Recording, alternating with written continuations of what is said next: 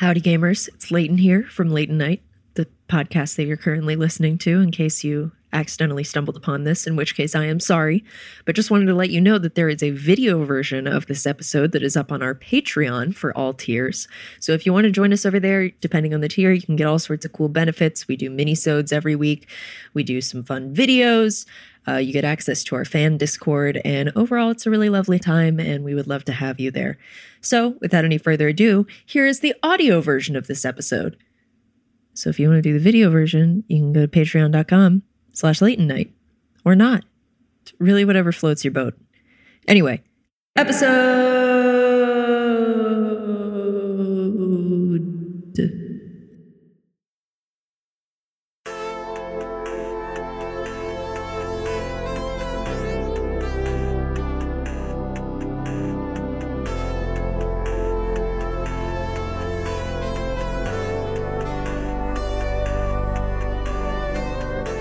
Guys, I just had something devastating happen to me. I had a lemon that I was going to say at the end of the show, but I'm going to say my new lemon right now because I was like, all right, therapy just ended. I'm going to go make coffee. Go to make coffee, check my kitchen sink because I've had an ant problem for like months. I'm like, holy shit, the ants are gone. I finally got them. They fell for my trap. I open up my coffee maker and all the ants start pouring out of the reservoir. Oh, God. Terrible. So that's some horror movie shit. Why are they in there? There's nothing for them there. Little bits of water? Yeah, they were going for the water. But thank God I noticed that because otherwise I would have had a hot cup of ant. I had the same moment when we had an ant problem and I was like, oh, they disappeared. That's great. Let me just go empty the dishwasher. I was like, oh, you're just going to hang out in here now, you jerks? Like, you're going to find a new place? Killing me. Yeah. If I can't find all of them, I just like do a little like blow and then they all lose their shit and turn into a conga line going back into the hole in the outlet. Those bastards. We've had periodic like major ant problems, and we also have spiders all the time. And at one point I was in the bathroom and I was brushing my teeth and I was so exhausted of all of the ants and they were in the bathroom. I just like swept a line of them off the counter in the bathroom. And at the baseboard, there was a spider web, and they all just went plink, plink, plink, plink, plink, plink into the spider web. Into the spider web. And the spider was just like, whoa. Just immediately got to work. Yeah. And you just sang the circle of life. Yep. Do you guys have black widows? We have so many black widows. Not at this house. The other house, we had them. But at the same time, I don't know anyone that's actually ever been bitten by a black widow. Like, I never hear about anyone getting bitten, but we see them all over. And we have a 7-year-old who's fucking running around our backyard all the time, reaching into shit. No one I know has ever gotten bit. Speaking of backyard, yesterday I looked out my window that I'm looking at right now and I made eye contact with a coyote. Really? In your backyard? Yeah, wandering around in my backyard. Fuck. And I watched him for like 2 minutes, just kind of wander around. He wandered in a corner, and then I think the dog next door barked, and he just bolted and jumped over the fence. Wow. And then this morning at like 6 a.m, my kid was like, is that a coyote outside? And we went outside, and it sounded like they were tearing each other apart. Like, it was just like... It was a wild ride. Yeah, I was driving Audrey to school. It was like actually a year ago or so. I guess more than that. And I was like, is that a wolf? And I just driving to the middle of a big street, just big fucking wolf looking thing. And I realized it was just a gigantic coyote and they're just wandering around in the streets at 7 a.m. Yeah. It's so odd. Ours aren't that big. They're skinny and look like cartoon coyotes. I mean, they're what, like a 1.5 feet long and then have a really long tail? Yeah. Right? Something like that? Yeah. You know they ain't dogs. Right. And they eat cats. That's the dangerous part. And a small dog they might take apart. But here's the Black Widow I'm excited about. I haven't read it yet, but there's a book I heard about that I have in my queue on Libby, the public library audio app. And it's called Black Widow. I'm going to blow the title, but it's a journey through grief for people who don't like books with the word journey in the title. And I heard about it on NPR and I downloaded it. I've read a lot of grief books in the last couple of years, but this one was a Black woman whose husband died. So she's a Black widow. Black widow. But I was like, this woman's attitude is fucking great. I want to read her book. Yeah. I love the title. Yeah. In terms of grief books that you've read, what are like up there in terms of ones that were most helpful for you? I guess that's a heavy thing to start the podcast. It's like, hey, coyotes, grief. It's a natural connection. A lot of them are helpful, but like not my favorite books. But the one I'll give a shout out to that I thought was really great was called The Dead Moms Club that Kate Spencer wrote, who is a sort of a friend of ours from the comedy world. Mm-hmm. And it was very moving and a lot to relate to. And then there's another one called Opening Our Hearts, Transforming Our Losses. It's so full of insight that I like will read it at a couple pages at a time. And that's sort of like enough to be like, I'm going to sit with what I just got from that for a while. Well, the title almost sounds like a fake grief book. Like it just sounds like a kind of amalgamation of the words that you would imagine in a grief book. Can we see that cover again? The cover looked kind of like an amalgamation of what you would imagine. It looks a little self-publishy. I thought so too. That's what I was thinking. A little bit. A lot of self-help in general, for want of a better categorization, has a vibe of like, ugh. Totally. The more specific that you get with the self-help, where it's like, oh, this is a very, very specific situation, the worse the covers get. And then you look at your Kindle library and you're like, why can't this just be like wolf porn? I feel like that would at least have better covers. That's why Black Widow was so appealing, because I was like, to add a little sense of humor to it. I don't remember what book it was that I think my wife shared with you, but it's like every time she would read something, she would always start off the sentence talking to me about it, of like, I mean, this is kind of corny, but, and then it would be some great insight, but she's done it like 10, 15 times. And I was just like, yeah, I know. It's like part of the genre. I don't read a lot of self-help, but every time I do, my first instinct is like, and who the fuck are you? Yeah. You know, it's like, what are your credentials to tell me that? Like, I don't know you. Right. Which is not a great place to be coming from when you're trying to be open to help. If you read ones that are like from the 80s, for example, I read Alice Miller's Drama of the Gifted Child like semi-recently, which, you know, people praise that book very highly. And like within the first few pages, it's like, the only women who get nipple piercings are ones who are sexually abused as children. And I was like, whoa, hold up. Is that how you're going to establish your credibility, by just making that big old nipple blanket statement? There's the two John Cleese books with his therapist. So he's got one that's Life and How to Deal with It, and the other one's called like Family and How to Deal with It. And they are great. There's some like very good insight in there. It's like his like group therapy leader. But they were also written in like the 70s into the 80s. Like at one part in the middle of one of them, it feels like the therapist just like, and of course, all homosexuals are homosexual because they hung out with their mothers a lot. Moving on. And you're just like, yeah. Okay, wait, hold on. I have 400 more pages. And now I'm kind of questioning everything you just said.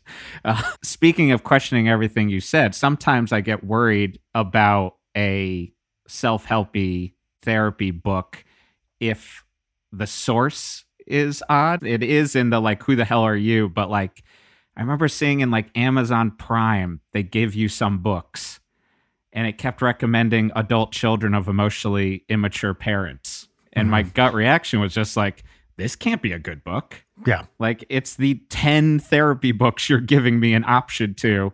And then I read it and I was like, oh, well, that changed my life a little bit. Yeah. Like, Right. Exactly the same experience. And I was like, oh, okay, that's my mother. That's my dad. And I'm reading this while we're on a family vacation.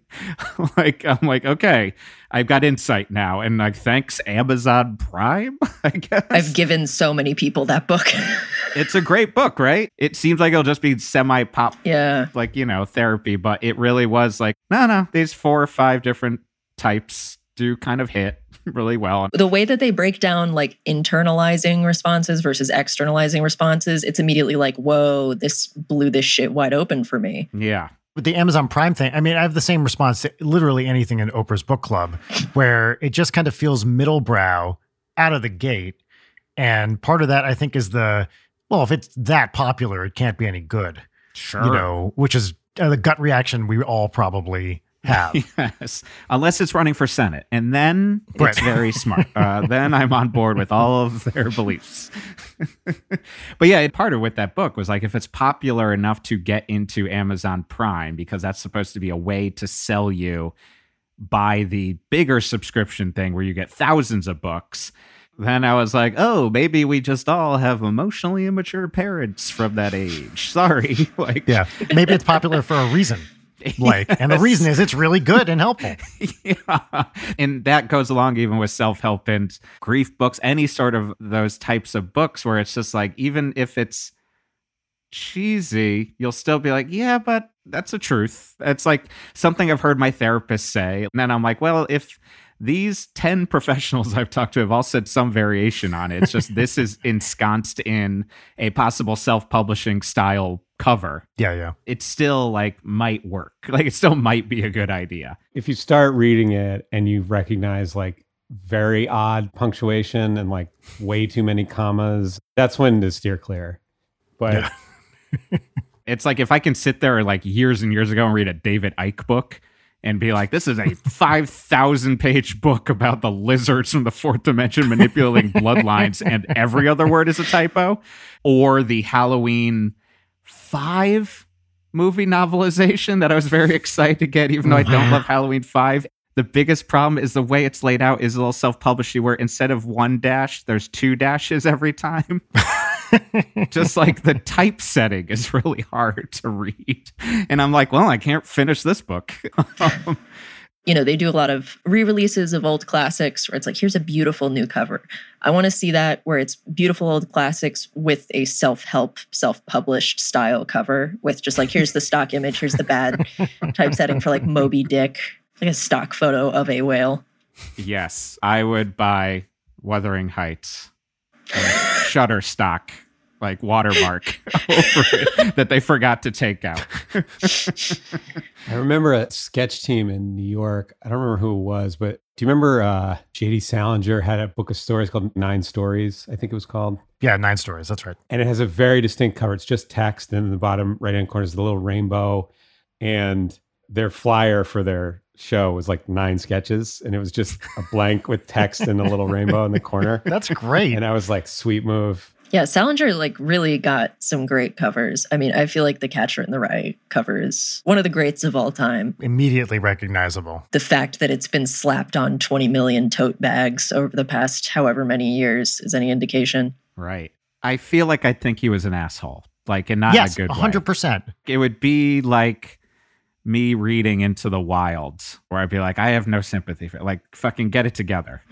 I would just be like, I don't know, man. You're kind of just being a jerk. Like, go to therapy for 2 seconds. Even when you're a kid, he's annoying, but you're also annoying, so you can identify with it. Yes. I don't know about you guys, but every time I think of the book, you know, it's all about his like perspective on the world and how it's like it's changed, and now he feels like an outsider in his own life. And then I always think about him being molested. So therefore, I always feel a sense of sympathy because it's like, oh, we're all damaged. And this person who's like struggling to figure out his life and make sense of it and can't really articulate it in more than teenage terms. And he uses the same words over and over because he just struggles to express himself.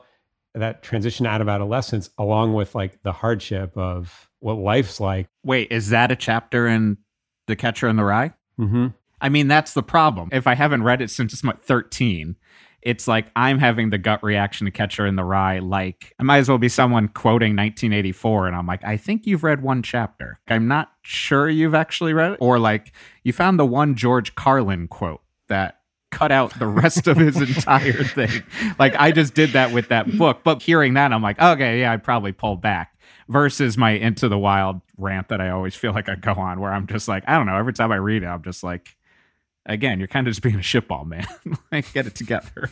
Into the Wild is a similar thing. Like, that's why that I like Into the Wild. So John Krakauer, the Into Thin Air guy, wrote a book about a kid who was 20, 21, and he went and tried to live like off the land, quote unquote, in Alaska. But he was like really isolated in the woods on his own. And he had like a backpack with a sack of rice. And he just was sort of like, I could self-sustain in the row in Emerson or whatever. It's nonfiction. Yeah. So Krakauer is just telling the story about this kid. Sean Penn made it into a movie. He was like an upper middle class kid. He left college. Yeah, exactly. He was like a track student at like Yale or something. And the reason I like it is Krakauer like reflects on his own life as a 20-something, as a dude who was like, I could do this kind of thing. And he tells a story about, again, like just these vivid chapters of the book. He tells a story about going climbing one time on his own and he brought like just enough food for 2 days or something. And he brought a joint and he lit the joint and he dropped the ember off the joint and lit his tent on fire. So then he had no tent. Just was like the foolhardiness of being a 20-something, of thinking you can do anything and that you're an idealist and you can survive by living off nothing but a sack of rice. So he's relating to what it's like to have that kind of hubris as a 20-something person. Therefore, I like read the book and I was like, yeah, I totally understand and I'm sympathetic to this kid. You know, he's like still working it out. And he went operating under like grand delusions, ended up dying. And that to me is like, it's heartbreaking. I think I need to reread it. I know my gut reaction with it is partly because I'm just like, he reminds me of some like fucking trust fund crust punk kid. Sure. Like I had to deal with in my 20s. And even with the JD Salinger, like I clearly forgot like about the thing to actually make that character empathetic. But in my mind, I picture in Catcher the confidence of his opinions. And maybe even that is a bit of like, I don't think I ever had that much confidence in my opinions. I get that air, but like I had enough self-loathing always to give me a layer of just like, I think you might also be wrong with your confident opinion on this hardcore band, whatever it is, Jeff. Yeah. But the self-confidence in that book like clearly stems from self-loathing. A lot of people who are very, very, very, very, very perhaps overly confident, it's just like I am putting layers on top of the self-loathing so nobody else catches this, but it becomes really obvious. I'm not trying to say that all confident people hate themselves. That's not the point. No, more confident people should hate themselves more. I agree with you. I've found it interesting too to go back and watch stuff from when we were kids, especially movies that have teenagers and the adults are, you know, the oppositional force. And it is 100% true. And I'm thinking like of, for example, Ferris Bueller, where now I kind of relate to the principal. Ferris sucks. Like that kid's annoying. And the principal's just trying to get these kids in school. And granted, that guy also has some serious problems, but I can see his point of view now. That character or Jeffrey Jones? Well, both, of course. Yeah. Rooney. Yeah. I mean, he's manipulating Cameron nonstop. Poor Cameron. Cameron is going to get abused by his father when his father gets home, like for that car being fucked up. And he's like, I'll take it. And it's like, no, don't take it. You guys aren't going to be friends after this year. When you graduate, your friendship is done. I think Ferris is a prick. Yes, totally. And just in general, when you have these adults now, you know, I'm 46, I have a 7-year-old. I'm like, please, kid, just do the fucking thing I told you to do. Just come on. I have enough going on. Just do the thing. And when you come at these movies with built-in dad exasperation, oh man, those adults seem a lot more relatable. I mean, I say this as a man who I'm not positive I've ever really watched Home Alone all the way through. But when that uncle says, look what you did, you little jerk, I'm like, yeah. Look what you did, you little jerk. Like, you're being really frustrating. Like, listen to what is going on in your family. I know you're a child, but you also have to be a listening human being and like how this family dynamic works. Yeah. Yeah. Being a frustrated dad is definitely a new outlook on a lot of things. I mean, the next chapter of Home Alone 2 aside, is Catherine O'Hara being like, we're going to make some changes. We're going to totally have a different family. We're not going to do like this.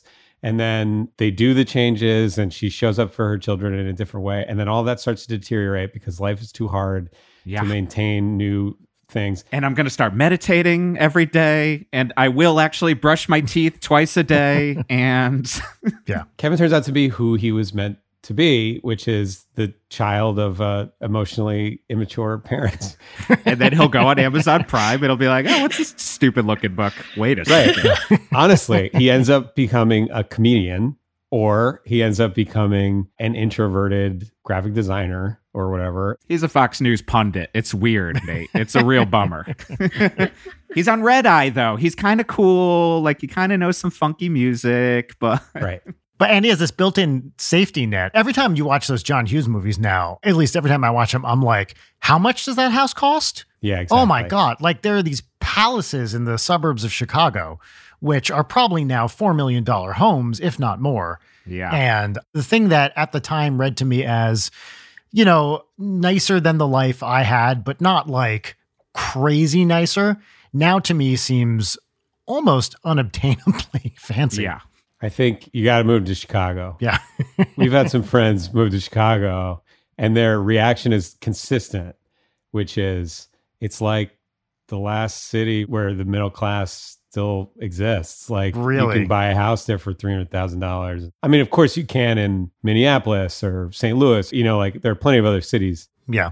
I mean, the thing to me with John Hughes too is like I like never really completely connected him until those documentaries and that David Wayne movie about the Lampoon, Mhm. and like connected that he was like in that world. Yeah. And I just kind of now like find that world so much of a bummer. The National Lampoon world, where I'm like, half of it is so funny, and then half of it really is just like, nah, it was really racist and misogynistic and elitist then. And very self-centered. You know, it's not the genius asshole kind of way. It's just Yeah. the asshole. Yeah. And it's like, you guys don't deserve to be that into yourselves. And also, yes, you're probably all rich, and calm down. Yeah, PJ O'Rourke, chill.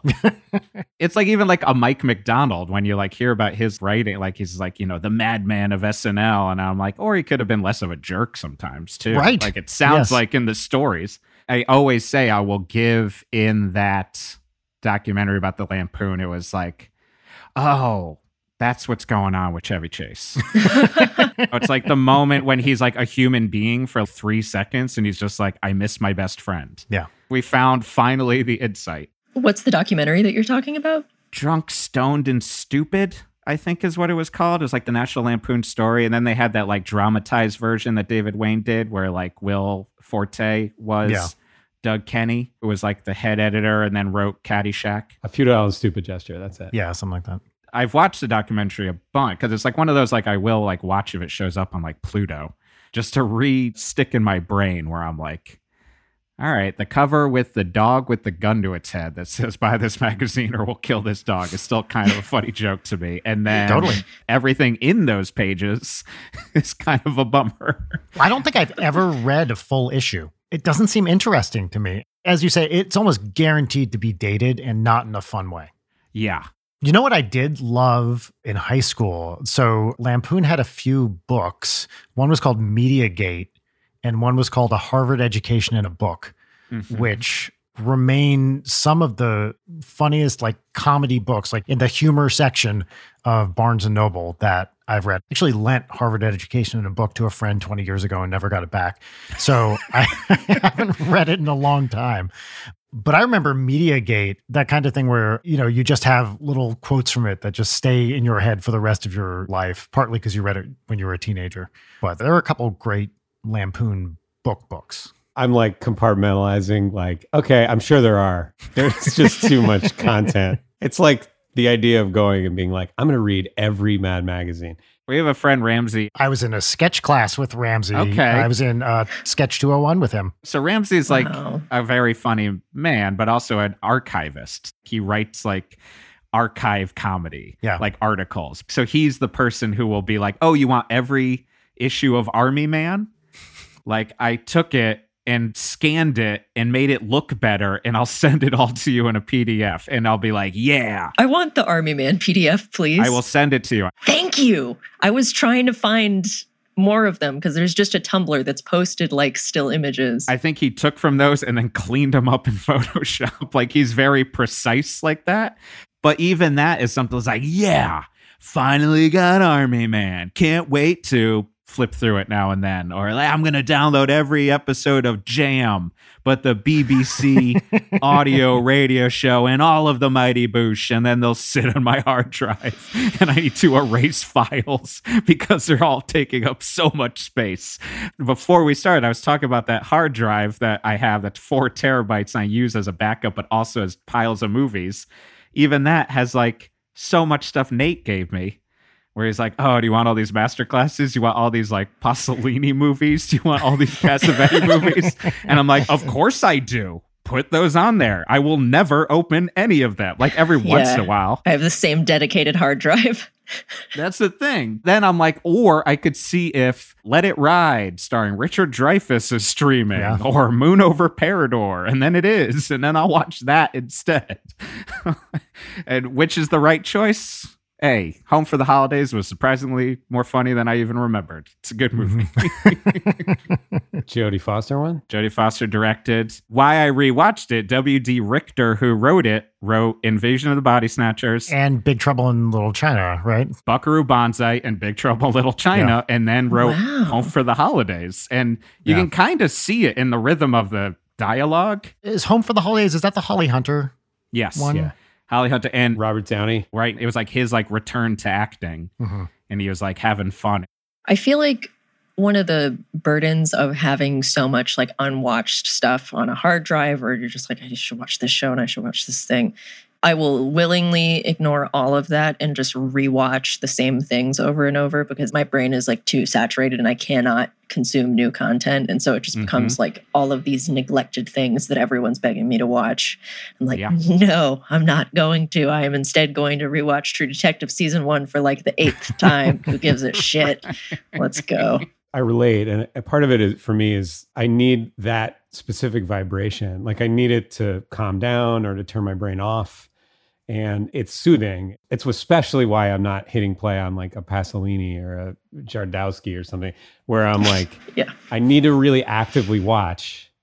And I know that I'm not going to be able to do that with this. It's the same with like any number of documentaries that I'm not watching because I need to actively participate. And what I want to do is just go back to the thing that I know is going to scratch the itch and also help me like chill, which is obviously a lot of the way we engage with entertainment and media. So it's the same reason, you know, a new album will come out and I'll be like, oh, I got to make time to listen to this top to bottom. But then I'll be like, yeah, but I'm just going to go back and listen to my number one on Spotify playlist thing came out. And my number one was PJ Harvey. And I was like, of course. Really? Exactly. Because I rediscovered her this year because I was like, man, this is scratching an itch that I needed to have scratched. So I won't necessarily get to the new album because I'll be like, I just needed Perfect From Now On one more time because that was the mood, you know? Yeah. My top 2 Spotify genres were classic rock and smooth jazz. And I looked at it and I was like, I hate myself. Yeah. It just made me feel like a bad guy. Dude, it's what you're describing though. Both of those stations or that genre are both like, let's chill, high vibration genres. They're meant to be like, oh, that's classic rock, man. It's nostalgic. It's easy. And smooth jazz is like, I'm at the garden and home store, man. Totally. There's a new Kenny G documentary coming out this week. I'll watch it the minute it's out. Oh, dude. Me too. So the director, Penny Lane, she was just on Sharpling's Best Show last week. And he had this very long interview with her. And I was like, I have to see this movie. I just recorded a smooth jazz album. And so I've been listening to nothing but smooth jazz for like the last essentially year and more. So the thing I didn't realize about smooth jazz was that it was an invention of marketing, basically, because they had this stuff when Kenny G, around the time he really started, he was putting this stuff out and they were like, what the fuck is this? Like, what genre is this? And so they just invented out of whole cloth this genre of smooth jazz, which then went on to become its own thing. But I'm so excited about this.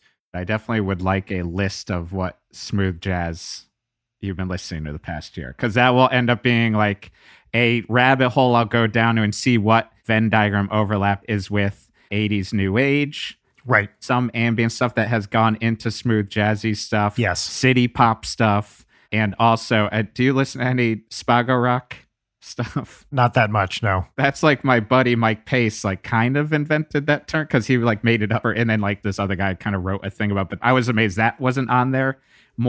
Was like more Spago Rock stuff, to the point where my wife was like, we cannot keep listening to Philip Bailey's Chinese Wall anymore. My wife said the same thing about soprano saxophonist Walter Beasley. Oh. She's like, please, Brian, let's put something else on for once. But A, the 7-year-old started to like it. And B, the other thing, so with smooth jazz specifically, the thing that happened to me was I absolutely hit this inflection point where I can't tell the difference between what's good and what's bad Yes. anymore. Because part of what's good is being bad. And there's this kind of pivot in the middle. And you can tell if it's incompetent, but that's not what I'm talking about. The whole genre of smooth jazz relies on nothing but extreme technical competence. Like everyone who's doing it is an insane player. The production is like crystal clear. It's just the best. But everybody has bad taste.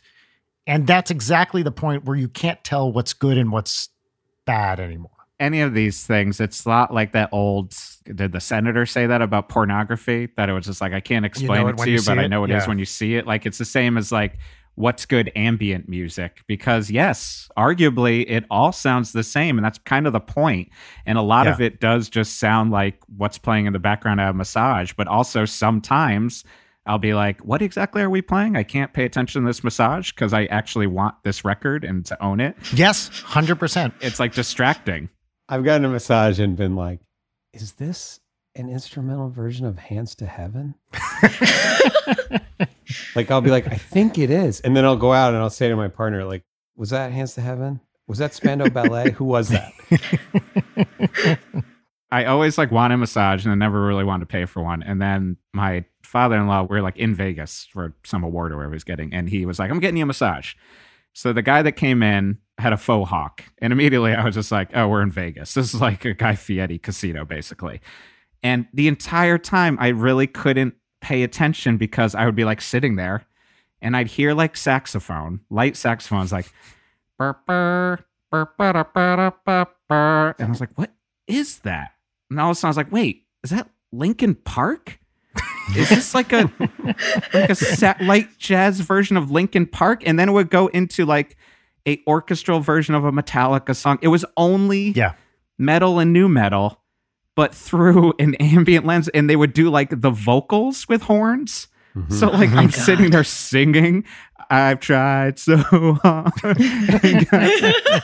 While this guy with the faux hawk's like did the shit move that no massage guy should do. He was like, oh, you're a writer, man. What do you write? Comedy. Ah, what kind of comedy? Like having a long conversation about Saturday Night Live with me.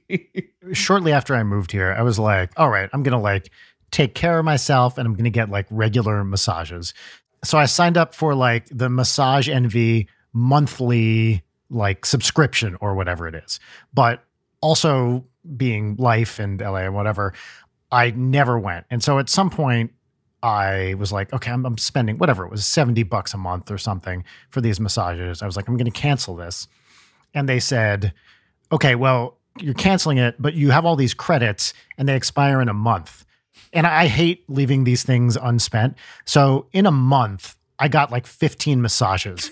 I was in there a couple weeks, 3 times a week just to use these things up because they would just go away after a month. Hold on, they fucking expire? Oh no. If you have the subscription, they don't expire. But when you cancel the subscription, then the clock starts ticking. I've made a terrible mistake. I'm going to have to do this now. Shit. My most extreme version of this, what song is that, is I went to a certain week-long intensive therapy retreat cult that will remain nameless that is very heavy on 3-hour-long meditations where they're guiding you through things. By like day 3, I was like, I could have gone to Iceland with this money. Mm. And you're sitting here and you're telling me to think about my spiritual self. And I have to say, Iceland is an amazing place. But go on. Yes, go on. Really, I should have gone to Iceland. But I was already really down on it. And you can't have caffeine. You can't bring books. They take away your phone and your technology and everything. And so the only music you hear all week is the same soft pan flute. And it got to a point where we were in the middle of one of these things where like you're supposed to be crying or whatever. And I sit there and I'm like, they're playing the fucking American Beauty soundtrack. They're straight up just playing the American Beauty soundtrack, which I already hate, but especially in that context, I was just like, how am I supposed to focus on this? I'm just thinking about Kevin Spacey being a freak. And a plastic bag flew through the room and you got your first tear, finally, because you got life. Yeah. That's a rough one. I would be doing the same of like sitting there, like going through the litany of why I don't like that movie and what I think my problems are in culture. Is that the one It's like very marimba heavy. Right? Yes. Oh, Yeah, fuck okay, yes, right. it is. And they did not stop playing it through the rest of the week. It was so miserable. I mean, Wow. I mean, you had me at pan flute at the beginning because I've definitely bought a couple Zamfir records hoping to find some gems. I mean, you know, the like default iPhone ringtone, like the bum, bum, bum, bum. That's the American Beauty soundtrack. Yes, that's exactly what it is. Yes. Who did the score? I think it's Thomas Newman. Okay. I can't hear it in my head, but as soon as you said marimbas, I thought of Badlands. Terrence Malick? Terrence Malick. Isn't there a lot of that? Ding, ding, ding, ding, ding, ding, ding, ding, ding, ding, ding. Okay, well, that's a great story I brought up. Speaking of Terrence Malick, the pain in the ass I am, I have multiple photos in multiple countries of me running my hands over wheat. Just because anytime I'm in that situation, that's where I go. I'm not sitting there being like, oh, we're in the English countryside. I'm like, give me a Malick photo, babe. Like, I want to have another one of me understanding the earth. Give me one of your white t-shirts so it's real tight. Yeah, exactly. You wear my Cannibal Corpse shirt, and then I'll take your very white shirt. Also thinking of my wife, it's like, I think often about how lenient my wife is on every aspect of my life, like in everything that I listen to, even the fact like going to that Spotify that like I got my results and I was like, I do not let my kid use the Spotify. It was like top 5 were Thin Lizzy, Genesis, Aphex Twin, because that's one song we play when he goes to bed, Peter Gabriel and Roxy Music. And then black metal were all the top 5 songs, and Frightened Rabbit, I Wish I Was Sober. So anytime, though, when my wife puts her foot down, I'm like, whoa, what is going on with this song? There's like a handful, and one of them was Against All Odds by Phil Collins. Oh, Genesis is my favorite band. She has to listen to every offshoot of Genesis. And that was one where she's just like, can it just not happen? Same with that. She came out from tucking my kid in, and I had on the screen on the Roku that documentary that just came out about the third wave of ska. Oh, yeah. She just God. immediately just went, please not tonight. Like, you're not going to make me do that. I was like, no. My wife declared a moratorium on the Rippingtons recently. Oh, the Rippingtons cat got to her. Holy shit. Do you guys know the Rippingtons cat? No. Google image search at some point, the Rippingtons cat. So the Rippingtons are it's like a 90s, 2000s, very well produced smooth jazz band. My favorite part, as I may have discussed in the show, is it's basically one guy and then a rotating cast of characters. So every Rippingtons album says the Rippingtons featuring Russ Freeman.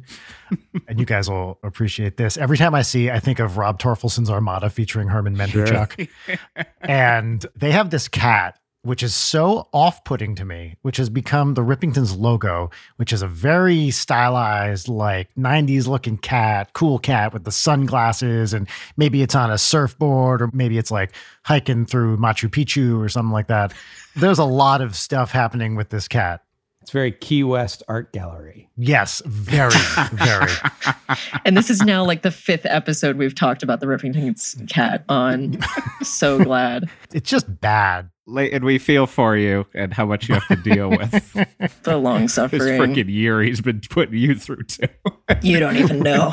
But I will say some of those Rippingtons tracks are pretty great. I'm sure. I believe it. They're very, late 80s sitcom opening credits kind of vibe. That's very fun.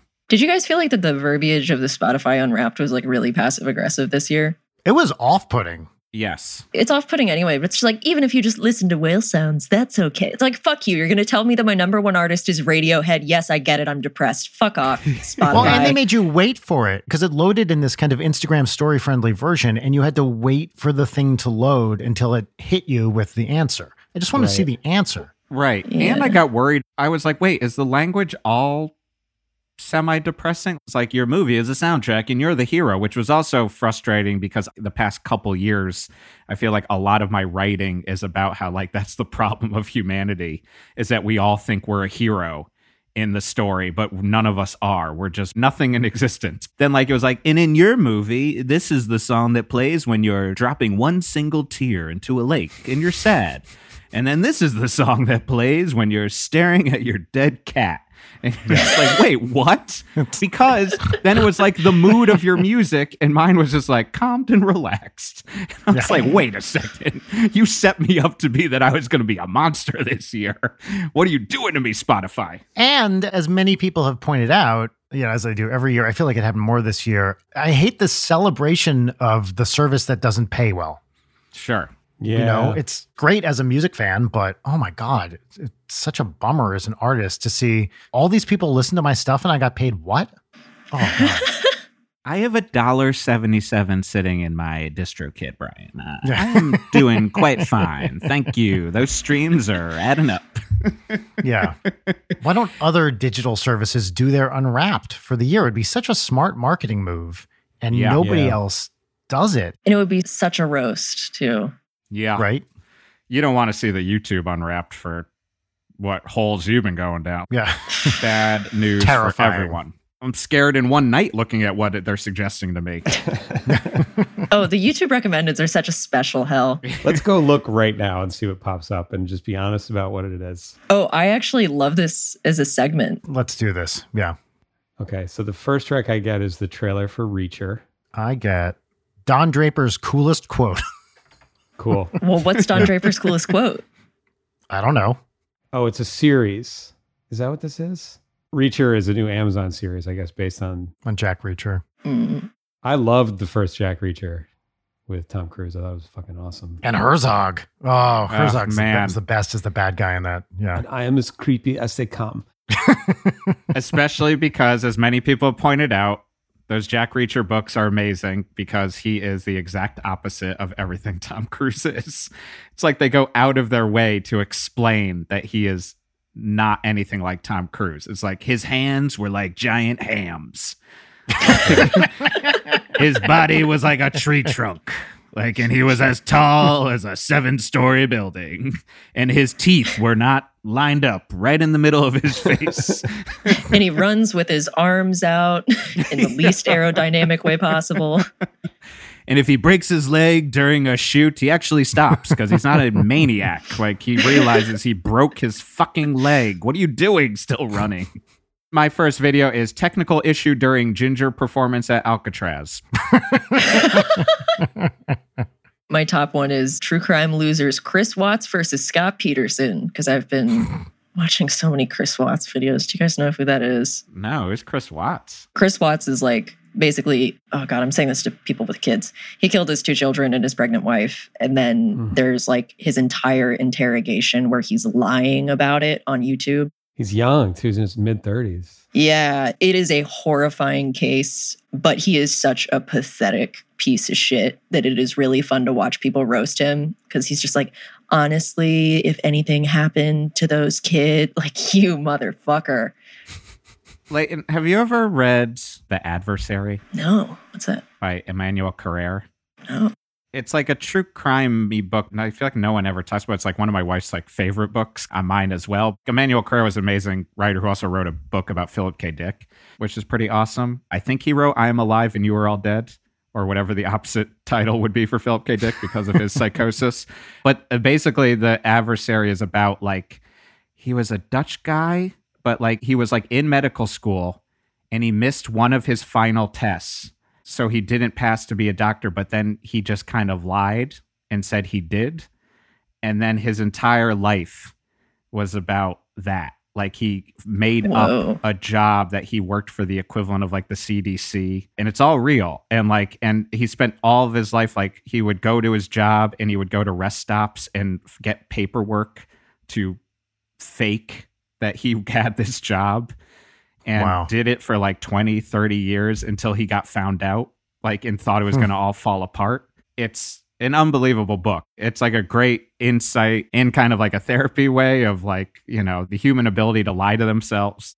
He doesn't seem to understand that he shouldn't be constantly investing his parents' money into all of these European deals he knows about. And it's amazing that it went on for so long, but it's one that I feel like gets a little bit lost in the shuffle, but I just feel like you might enjoy it. That's perfect. I've been scraping the bottom of the barrel, not even with true crime books where I'm constantly looking up like true crime book, best true crime book. It's like, oh, fuck, I read all of these.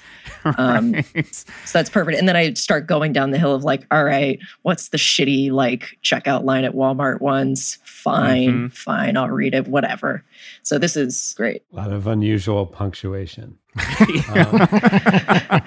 What is this cover? Jeez. That's the true crime. Ooh. You know what? I'll just run through a few more here. Number 2 is Mix, Nancy Sinatra. These boots are made for walking. Number 3 is PowerPoint SNL sketch. It really is like going over to somebody's house and just seeing what CDs in their CD player. Yeah, You know? Yeah. totally. And number 4, just because it's different, is a stop motion video. It's this channel Tomostein that does basically changes food into Lego and makes the Cool. Lego into like the stop. It's really fucking cool. My daughter loves them. And so they'll do this thing where they're like slice a piece of bread, and as the bread falls away, it'll turn into Legos. Ooh. It's very artfully done. It's extremely compelling. Yeah. Now do me this solid. Everyone Yes. refresh your YouTube page. Oh yeah. See what happens on that second shuffle, baby. Okay. You know what? The basic structure is in place. 2 is still Nancy Sinatra, because I was just watching that video the other day. Now there's an SNL behind the scenes thing. 4 is still food turning into Lego. That means you've been really watching a lot of those. If it holds on to some of those. My number 1 is another video about Chris Watts. It's fine. My brain's totally normal right now. Are you guys familiar with the YouTube channel Apator? No. Mm-mm. Okay, because the other thing that came up is he posted a video called I'm Not Dead, I'm 57 Today, which probably has no significance for you guys, but he's absolute madman who all of his videos are he runs around in this like guy. ice. Yeah, that guy. Yes. Just like drinking straight vodka, like driving his car on very thin ice or like submerging his body in freezing water. Like Oh, yeah, this guy. wild. Yeah, that guy. But he got diagnosed with cancer in the past year, and I guess he has not no. posted. And so this video is him being like, yeah, I'm alive. So this is exciting for me. That was my number Oh, 4. that's good. So a couple of days after we recorded this episode, Tor Eckhoff, otherwise known as Ape Tor, died. And it's just a huge bummer. Rest in peace, dude. You brought a lot of laughs and smiles to a lot of people. Everyone at home, pour yourself a little shot glass of vodka for him. Nate, what was your refresh? They were the same, actually. Number 2 is grow healthy berries for free, because I follow gardening things. Number 3 is Russian 15-year-old Valeva wins gold. This is figure skating. And then there's some SNL, and then there's some Ryan Reynolds. I don't know what this one is. A webinar on the assessment of the COVID-19 crisis and our healthcare system's response. Pretty dull, guys. Yeah. But watching moments of sportsmanship is one of the things I do to feel my feelings. And gardening is one of the things I do to lower my blood pressure. And me, I watch drum cams of Meshuggah playing Bleed. This is the 500th version I've apparently watched. An SNL sketch, a turntable buying and upgrading tips for beginners from a record store in Tennessee that I follow because he's constantly finding his holy grails, and Mastodon at the Georgia Aquarium. And of course, a Paul Reed Smith doing a What's in My Bag from Amoeba, It's the best. which I like to open, look at the list before they tell me what they are, judge them quickly, and get out, usually. I additionally have codependent mother and daughter role play from a therapist channel that I follow. I mean, yours is great, Leighton. Yours is dead on. What therapy channel is it? Patrick Teehan, LICSW. He does a lot of really good like enmeshment and like narcissist parent. Like, here's what it looks like when you're enmeshed, and here's how it looks like when you set boundaries. It's a really good channel, even though I generally avoid like therapy YouTube. And then next is, so I overlubed a $50 keyboard. Been there, done that. Better send that link around because I need to see that one. My brother had a good friend who years ago, he was a semi-professional climber, rock climber. Oh, wow. Ooh. I think he's still a climber, but sometimes to like make a little cash when he was short, he would go down to like Fisherman's Wharf in San Francisco and bet people that he could solve a Rubik's Cube in under 60 seconds or something. And he could do it in one hand. And he'd be like, mess it up as much as you want. And, and he just knew the moves, right? And he was at our house one time and was like looking through our things and then was like, want me to lube up your Rubik's Cube for you? And I was like, what? And he was like, it's just pretty stiff. Like, yeah, let me just lube it up for you.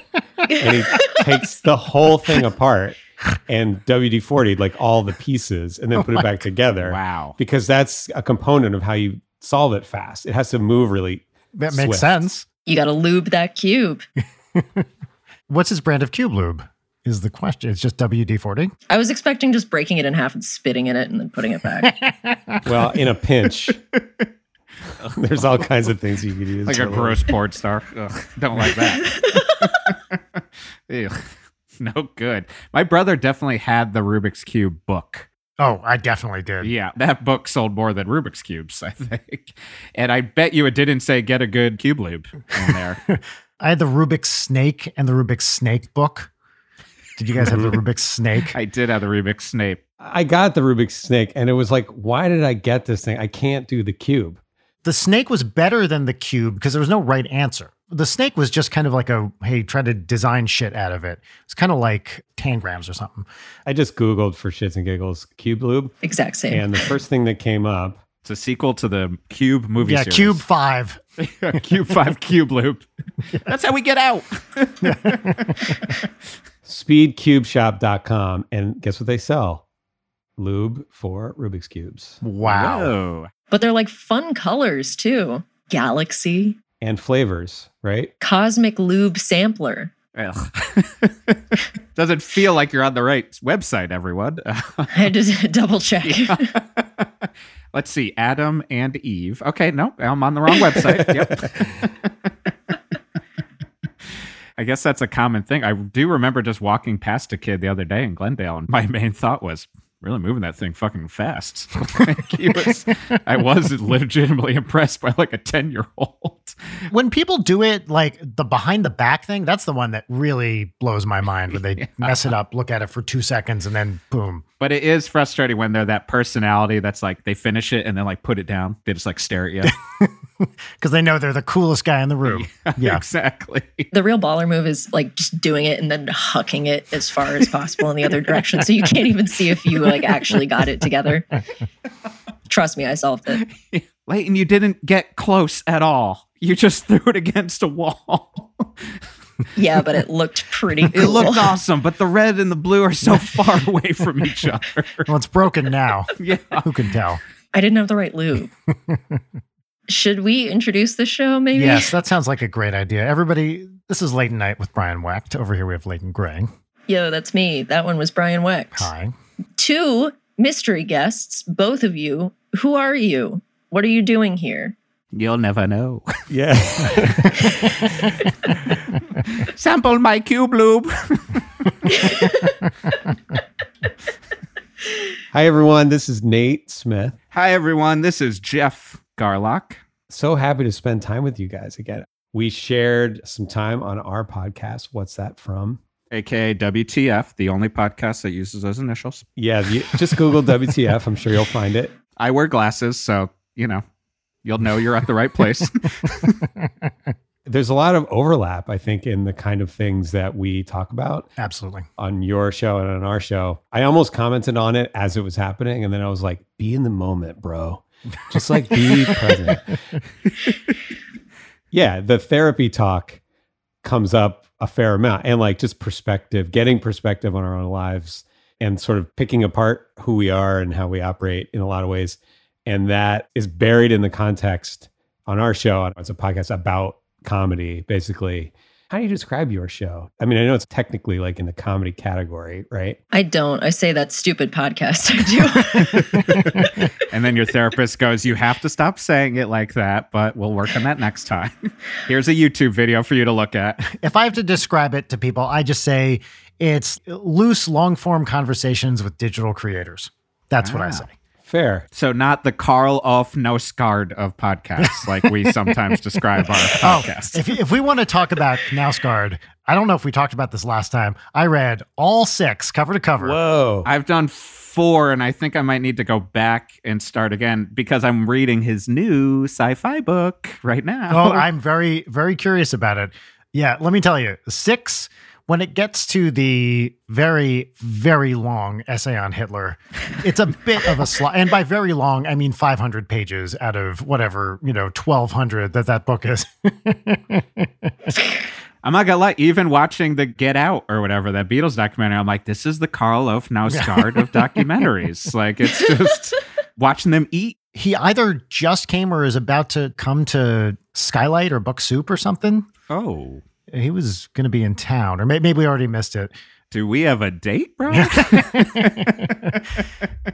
He's like walking character. Like his beard, his hair, his clothing, his skin, the wrinkles.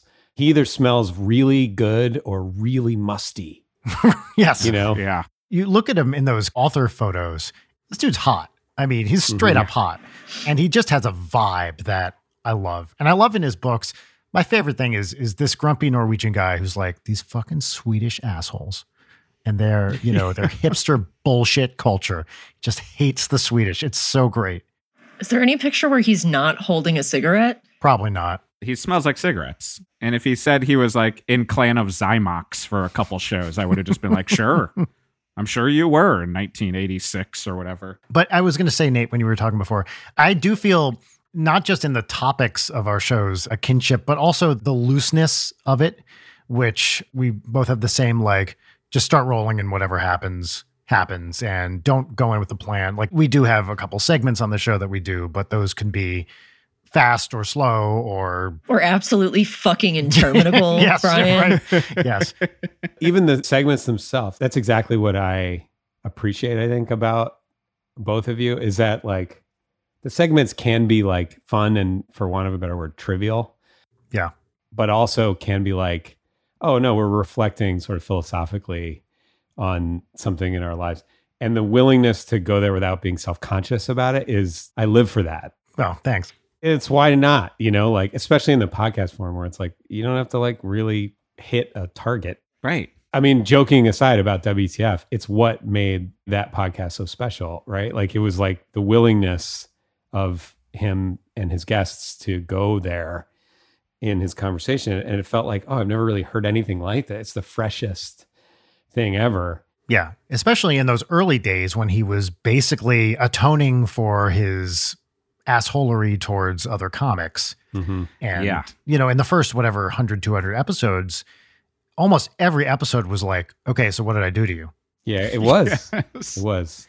So should we talk about that? Should we just patch things up? Yeah, let's get into it. I feel like that was one of the bonders we had, Nate, early on, was like realizing that we were getting maybe something different out of those early WTF Oh, hell yeah. episodes. That Bob Odenkirk one was one that stuck out. It's like crazy to say now because it's just like that's what a lot of podcasts are, but it was like, oh, we get a real conversation where I see like this guy who's a comedic hero. I always talk about the moment when he's just like, but you've got kids, right? That must like help. And he goes, Yeah. Yeah. Because he was just like, at the end of the night, it's still me sitting on the couch. So I got to figure out what the hell's going on with me. And I was like, oh, this is what I've been looking for in my life. How old would Odenkirk have been when he did that interview? My question is, am I older than he was at the time? That's always a depressing question. Why would you want to pose that to yourself? Now it's like every movie, it's like the City Slickers predicament, where you're just like, how young is Billy Crystal in City Slickers? What is going on? I'm like 6 years older than this motherfucker. Dude, just watch any NBA game. Like, you're like, they're all 24. Yeah, I'm sorry, Nate. You'll never be in the NBA. No, I never will. We get it. All of you are old. Yeah. And you'll have that shift. I brought my kid to the Natural History Museum, and it was the first time we had gone, but we picked the wrong day as still semi-new Californians, and it was the day of a USC versus UCLA game. I've made exactly that mistake, and it fucking sucks. When you have to take that right to go down that street and it's closed off and the Google Maps jumps from 1 minute to 20 minutes because Yep. you have to get around all of the alumni. And if you go into the underground parking lot and then you have to drive through all the like tailgating stuff that's happening around the stadium. Yes, I did that once, like the second year we were here. And then I was like, I'm never going to the Natural History Museum again without checking if there's a home game because it's awful. It happened a couple of years ago, but seeing all the like college students walk around felt like such an old man Oh my in the God. way of being like, you're all children. Yep. What are you doing? Like, you're all wearing crop tops and carrying 24 packs of Natty Lights. Like, this isn't good. I think a lot about all the cool professors that I had when I was in college. I am way older than they were at the time, Yeah. for sure. They were like 35 or something. So I'm like 10 years older than they were. You always think those like TAs that are teaching your film classes are like 1 billion years old. And then you go to the Greenpoint Library and you see that same TA looking at a book that I swear was the Dummy's Guide of How to Make a Movie. And I was just like, oh no, my BU fucking education was pointless. And then the other TA, not to like besmirch this job, was working at the Barnes & Noble at Union Square. Yeah. And I was like, we're in the same exact position. But at the time, I was like, I gotta take in their opinions on Hal Hartley. Like, Yeah. it makes sense what they're saying about the Passion of Joan of Well, Arc. because you're like, that is success. That person right there, they've got it. I want it. Let's do this. Yeah, they are in the film biz. Yeah. And ultimately, that's so much more about how you want people to be and like these manufactured power dynamics that so much of our interactions with other people and what we assume about other people when we're going off of very limited information, like, oh, I only see this person in this one context, I'm going to extrapolate this. But like, you know, you're projecting traits that you want or that you feel a lack onto others. And then everything's always about you, even if you don't know that it's about you. Yeah. When I saw that TA, I was like, oh no, my career. It's like, I wasn't caring about his. Like, I Right. was just like, oh, good. I need that Yeah. book. Give me that book. There's only one of them here. Let me get the large print Polish version. Because Greenpoint. In science, you know, you had these TAs, especially as an undergraduate and then as like a beginning grad student, you see these people ahead of you. And there it's not about the arts where they got the movie made or whatever. There it really is like they understand something. They get it. There's just some way that their brain is functioning that I'm trying to get my brain into. And when you see these people operating at such a high level, and it's not about monetary success or anything like that, you can see there's some invisible boundary between you where they understand it in a way you don't. And you'll do anything to try to get up to that level. I would buy textbooks. I would go like scouring for cheap textbooks because textbooks are fucking $100 each. But if you can get them on sale, I can't even tell you how many like particle physics textbooks I bought trying to be like, is this the one that'll unlock it and then shift my brain into high gear? And of course, it doesn't happen. It's just accumulation over time of thinking that way. When I was teaching sketch, and I'm sure Nate is still at times teaching sketch, there was always the moment at the end when like the students wanted to know. You had a Q&A, or I would always have, and there inevitably would be at least one, if not 20 people would just be like, so is there like a book? I can, like a sketchbook? What's the good sketch book?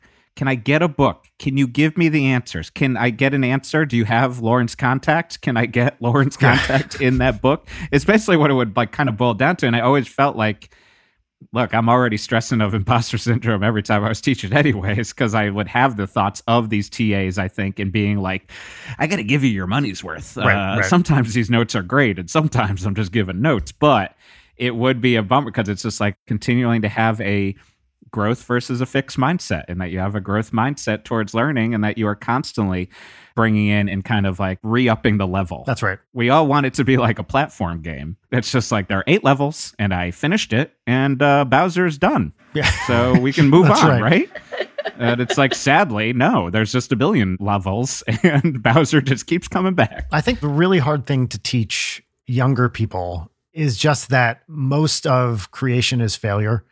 And 99% of what you do isn't going to work, or at the very least isn't going to work right away. And probably more than half of it is just going to end up on the floor somewhere. But Yeah. trying to get it into people's heads that it's not right and wrong. You're not just going to do it right the first time, although that will happen occasionally. But you just have to get used to repeating the same mistakes over and over and failing and then getting a little better.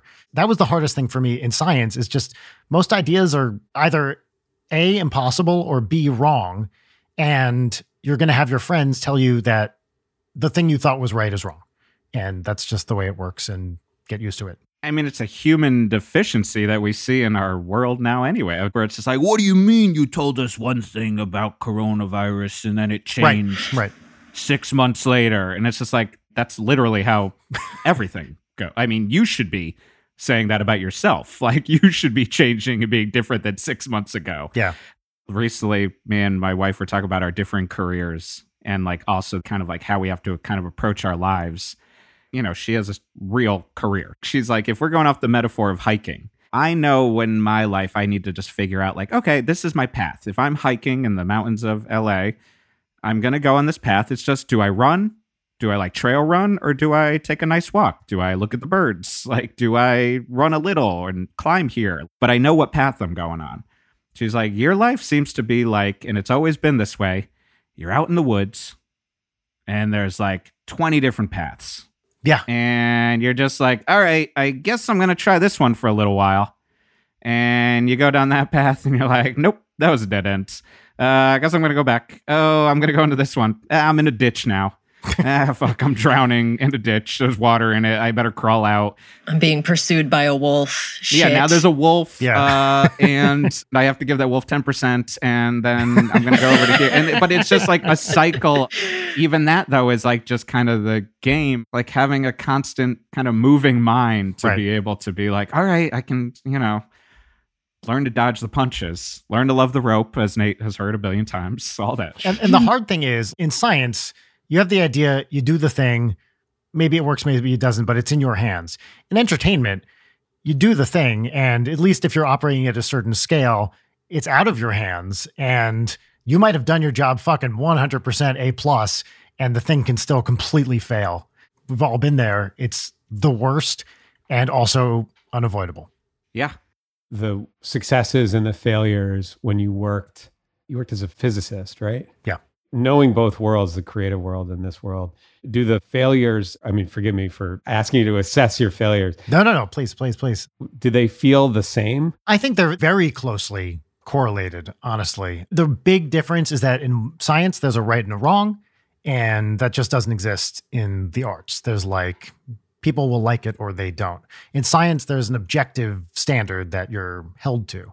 But honestly, my life as a musician, comedian, artist, whatever, is essentially, it feels mostly the same as my life as a scientist, only I have less job stability now than I did as a professor. You don't get entertainment tenure? You weren't told about that? Yeah. Oh, God. Weird. Guess you're fucked. Uh-huh. Yes, I'm fucked. The frustrating thing about science is in the arts, you can always do a thing. Like, you want to do something, okay, you can write it, you can figure out a way to make it happen. In science, you might come up with a problem that there's just like no real solution to. You can ask a question that's a perfectly well-posed question about whatever. I'm not even going to come up with an example, but it might just be too hard. It might be that it's too hard right now, and in 100 years, it'll be easy. Well, here's the real mindfuck. Sometimes in pure mathematics, due to something called Gödel's theorem, it turns out some questions are literally just unanswerable and are neither true nor false. That's a whole other thing. But in science, you pose these questions, and you can work on them sometimes for a really long time and make progress, and then you just can't get it over the finish line because of whatever reason. And maybe I had drafts of paper. We were about to hit publish, and then someone realized something, and we were like, oh, well, rip. Yep, done. I worked on something for a year once with 3 other people, typed up this beautiful paper. It looks like a science paper. It's got graphs. It's got equations. It's got a little rainbow in the corner. That's right. Yeah, it says 9 theorems. And someone was like, hey, can we say this? They were making some statement, and it doesn't seem like that's well justified. And it was the point of the paper. And we were all like, yeah, I guess not. Well, can't put it out. Buy paper. And Man. it's part of the process. There's nothing you can do about it. And what distinguishes the high profile, Ivy League, Harvard scientists or whatever, is this amazing ability to find this sweet spot of problems that are both tractable but interesting. Because anyone can start churning out fucking boring calculations that are, it's like this much new knowledge about whatever. It takes the really interesting and talented person who has a sixth sense for, hey, I think we could do this, and that's actually really cool. You need the Zizek of physicists. that's oh God. Yes. The thing I find about the physicist. He's just like, you're just like, yeah, I think you're bullshit, but this is so charming. Yeah. I mean, those guys definitely exist in physics, only they're not complete bullshit artists is the difference. Right. But there was a guy at Harvard, who was a famous professor there, Strominger, who just on his blackboard just had a list of problems. And these would sometimes take months, years, whatever to solve. Cross it off. Move on to the next. And Matt Damon showed up. Yeah. Right. Solved them all. Erased them like, all. Fuck this guy. He erased him and he said, I'm a janitor. To answer your original question, Nate, the failures emotionally feel the same. Honestly, the big emotional difference between being a scientist and being an artist is that I would show up for work as a scientist and I would have some of my closest friends. I'd be like, hey, here's this idea. And rather than people be like, well, I don't really like that, or I don't like that, these guys would be like, are you fucking stupid? This is just wrong. Like, what are you thinking? And I was saying objectively, I am wrong. And this thing I spent 3 hours calculating is bullshit.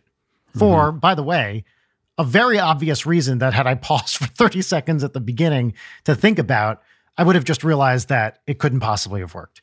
And that's emotionally a different thing than being able to push back. By the way, you can argue, of course, and you can try to stand up for your point of view, but ultimately you're right or you're wrong. And that's a big difference. I was going to say, though, I felt like I've met some of those personalities at UCB. Right. Yeah. They're just like, no, you're wrong. Yeah. On the art side of it, where the variety of different disciplines you hit as a creative, it really all hinges on how good are you at bullshitting. I describe what I do as scamming in general, because it truly is like, all right, I'm going to get this idea. Whatever I do, I just need to polish it up and sell it. All writing is bullshit. All art is bullshitting. That's just truly the lens through which I see it. And there's no right or wrong answer in the bullshitting. And then it comes back around on me of am I just simply not a good enough bullshitter to make this happen? So here's me with my little charlatan hat on, hiding in the corner, being like, oh, you want to do a 3-card Monte, kid? Come on in. I've written this. Just recently, I submitted something for a project, and I was just like, all right, just waiting for those notes. And then got an email, which is like, hey, just want to give you a heads up that there's no notes. It was awesome.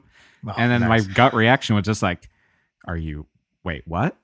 Did you read did I send the right thing? I think I tricked them. Did I trick them? Okay, don't say anything, Jeff. Just back away slowly. Yeah. Don't make eye contact with your email. That's right.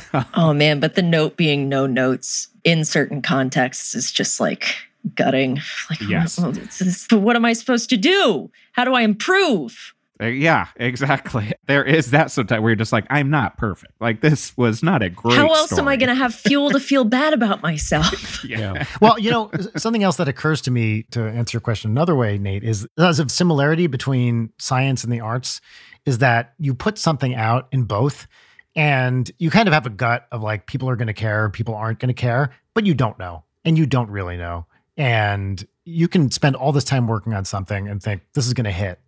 And then people just don't even acknowledge it came out. I was thinking it's probably the reason that we get along. We all collectively recognize the unpredictability of our careers and our life, whatever. And in the face of that, it's sort of well, then I got to make sense of it somehow. And if I could do it in a way that can remove a little bit of the pain, then that would be a bonus. And right. Recognizing the unpredictability and the chaos of it is part of the way that I can remove the pain, because then I can be like, oh, well, there's so much that's not in my control. what is in my control is my perspective on it and my perspective on myself. And therefore I can see failures as disappointment, but not as Catastrophe. Yeah. something that we all recognize a little bit. We all sort of consciously or unconsciously participate in a mythology. It's something that Jeff and I think about all the time. If we were to accomplish X, Y, or Z, then we'll start to feel good. You know, Mhm. It's very American too. It's not necessarily global, but Yeah. it is very much like, not to pick on you, but like I'll do a meditation retreat for a weekend and like things will be better. Like, I'm not saying that's your perspective, Yeah. but it is our perspective. Like, that's why we have those things. Yeah. Weekend, everything's better, instead of like, oh, it's a lifelong journey that will take forever. Yeah. It's what the entire self-help, but like Instagram Right. world is like feeding on, that also has the Venn diagram overlap with right-wing fucking conspiracy theory. My wife said the other day, and then neither of us did it, she was like, it's like, I know that the key to like something like meditation working is that I have to do it when I don't need to do it. But I'm like, oh, I'm freaking out, I should meditate. And then I'm like, that worked. Guess I'm done. Yep. Like, it's like, well, no. I mean, I think you just have to find a way to establish a practice Yeah. for yourself Yeah. if that does consistently help, so that you have quicker reaction time, etc. Like, because there's no Bowser. There's no final Bowser except just Death Bowser. Death Bowser. Welcome to Death Bowser. Put that on the tombstone. Bowser finally beat me. Brian, as much as I hate to say it, I think you need to introduce your favorite segment. All right, so we are going to move on to our first segment. This is our pop culture recommendation segment. You get to talk about, even though we've been doing this for literally the entire show, a piece of pop culture, book, movie, video game, music, whatever it is that you like. The segment is called What's Poppin', and the theme song goes right here. What's poppin'? What's Poppin'? Okay, great. That's the introduction of What's Poppin', like we do every week on this show. I'm very interested to see if Nate has the same one I do. If there's one on there that you're like, I bet you Garlock might have picked this too, I just want you to tell me. No. Trust me, we're mind melded. I can guarantee it. So I'm going to start, and it's going to be a great lead in for you, Jeff, to take it away. I'm going to suggest a podcast called 60 Songs That Explain the 90s. I knew that it would actually be a connection. We spend too much time talking. So this rock writer, Rob Harvilla, has a podcast. There's probably only a few episodes left of the 60 that he's doing. It's deep dives into songs that composed the 90s. It's a decade that only upon reflection, I realized how kind of notable it was in the music industry. It was sort of the last decade when MTV was relevant. It was a decade that Jeff will get into it when he talks about his podcast. WTF. So WTF is a podcast that I think. Nielsen started tracking data on records sold by like actually scanning barcodes as opposed to just hearing from record store owners. Oh, really? Yeah. So they started getting real Whoa. data. They didn't do that till the 90s? I think it was 1990. It was the first year. Oh my God. And then in addition, it was the move from R&B, moved from like classic crooner Luther Vandross R&B to like Jodeci, you know, like instead of not talking about relationships, they're talking about fucking now, you know, and hip hop went mainstream and rock went from hair metal to grunge. So it was like a huge decade for a shift in music. Plus it was like new voices, new artists, new types of musicians became popular. So they just did a Radiohead episode on Creep. Nice. Oh, nice. You learn new things about artists that you didn't know, and you reflect on things that were important about who that musician is. I mean, I've been deeply moved by episodes. The episode on Hunger Strike, the Temple of the Dog song is really moving because there's all these bands and they trafficked in self-loathing and they sang about their experiences, and there's only one singer left. Eddie Vedder is the last man standing. That is true. I never considered that. That is total craziness. It's very sad that they weren't bullshitting. And they're kind of singing about their dead friend. And they're singing about the turmoil of having success and how much they're at odds with their own lives. And it was really moving. And there was just a DMX episode. I mean, a lot of them are heartbreaking. And then a lot of them are fun and goofy and cool to listen to. And they shape the way we think about music and you don't even recognize it. Like the Brandy Monica episode is that you're like, oh yeah, I forgot that Brandy had like 10 platinum albums. Huge. So it's just cool to reflect on. And then the other thing about it that's cool, my friend Tori Stan, I got to give him a shout out. He's the one that recommended it to me. It's led to other podcasts that are really great because he'll have guests on that do other podcasts, and it's part of the Ringer too. So they have access to all the music on Spotify and they can play those songs. And I'll give it up for another music podcast called Black Girl Songbook. That's like a very similar thing of like deep dives into musicians. The Rihanna episode I've listened to like multiple times. Speaking of Rihanna, I don't know if you guys saw that Barbados became an independent republic, independent of Britain, like 2 days ago. Oh, wow. And, you know, Rihanna is Barbadian, I think is how you say it. Mm-hmm. She's from Barbados. And there's a new president and prime minister, first ever. They're both women. And they had Rihanna come and declared her a national hero. Yay. If you haven't seen Rihanna on stage in Barbados, that's like my recommendation. It's this podcast, 60 Songs That Explain the 90s. Mm-hmm. And go look at Rihanna's dress because she looks awesome. Oh my God, look at her. Doesn't she look great? You see her and you're like, yeah, Magic. You're a queen. That's how they said. They were like, we hope you continue to shine bright like a diamond and be the queen that you are. And it was like, man, there's few women who I'd be like, you are a fucking queen. Yeah. Wow. So that's me. And then I throw to Jeff for the follow-up. Thank you for the setup. I wanted at one point to be like, oh, I recommend rewatching Silent Night, Deadly Night. I mentioned it before, but I rewatched it last night.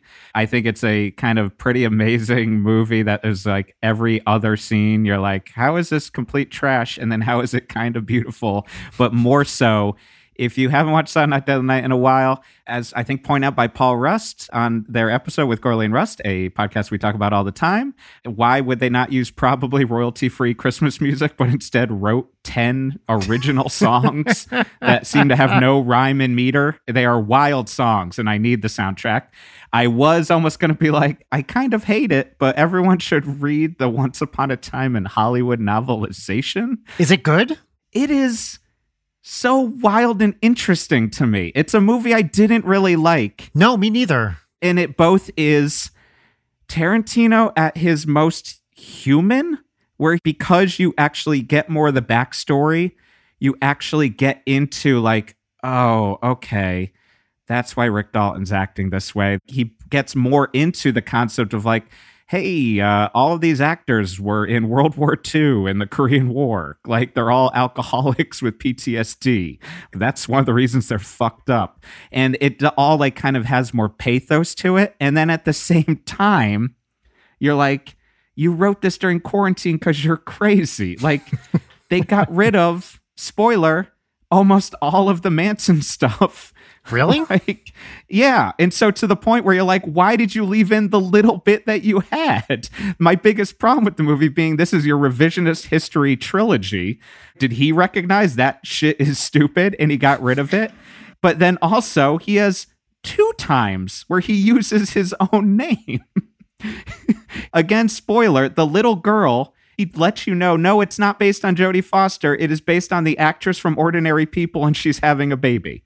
And he says at some point she was nominated for Best Actress in a Quentin Tarantino movie. So he makes up that. And then later talks about a guitar player who wants to get an autograph for his child from Rick Dalton. And he's like, his name is Quint. It's short for Quentin. And you're like, you just did this. It is a wild book. He moves everything around. It's kind of interesting to read, but those aren't my recommendations. My recommendation, going off of Nate, the podcast Waiting for Impact by Dave Holmes. It is such a wildly great and impressive podcast. And to be lofty, I'm like, oh, right. There is something great that can be done in this form. It's essentially Dave Holmes. He's the best. Every time I hear him on something, I'm like, I love this guy even more. Not only is he brilliant, he's just so compelling. Yeah. The conceit of the podcast is the Boyz II Men Motown Philly video. That was supposed to be like the beginning of the Belle Biv DeVoe empire, the East Coast family. And in that video, they show all the important bands. Boyz II Men, ABC, BBD, the East Coast family. But there is also one band that why I was obsessed at first was because I already was obsessed with the fact that there's one white band called Sudden Impact who show up pointing and they never put out anything after that. And for years, I've been talking about Sudden Impact. I used to make jokes about it at UCB. I used to put it up as fake press photos for my bands. Like, it was just something in my brain. But the podcast is about how he's been obsessed with this. It's about the concept that he's obsessed with the minutia of pop culture and why is he obsessed with it. And he's trying to find Sudden Impact and to find him. And in my brain at first, I was like, okay, I like the topic. I like Dave Holmes. I'm kind of getting tired of here's a long produced podcast that's about a minuscule story, but really we're finding out about ourselves. Yeah. Around especially episode 3, I was like, this is a lot of the stuff that you guys talk about, a lot of the stuff we talk about, and is also kind of ends up being a perfect meditation on creativity, your kind of dreams maybe not turning out exactly how you imagined. The concept of failure, as we were just talking about, it gets into an episode, and it was like eerie because like an episode before in our podcast, me and Nate had a very long discussion about like, was that really a failure? Was it just a percentage of a failure? Did you actually achieve this? And it's like you listen to it in real time with someone who says, this album was a failure, it didn't come out. And it's like, wait, do you really see it as a failure? And then the guy's like, actually, no. And like, my life isn't a failure. And it's like watching a meditation on creativity and what it is to kind of be a human in a lot of ways. It really consistently now is blowing my mind, like every episode. And it's just also fun because in there is also peppered in a friend of Dave Holmes who's also maybe on that other podcast, but explaining the whole SoundScan thing in an episode in there too, where it was just like the idea that Michael Jackson was dethroned by Nirvana is not really true. Like it's kind of, but not real. Like it's just like calendars are the answer and SoundScan numbers. It truly is like a podcast that you're like, oh, this is what I look for. It is the conversation that needs to be had about failure and creativity. It shouldn't be as beautiful as it is, but it is. And even the fact that I just vaguely talked about with another podcast person, then Dave Holmes was like, thank you guys.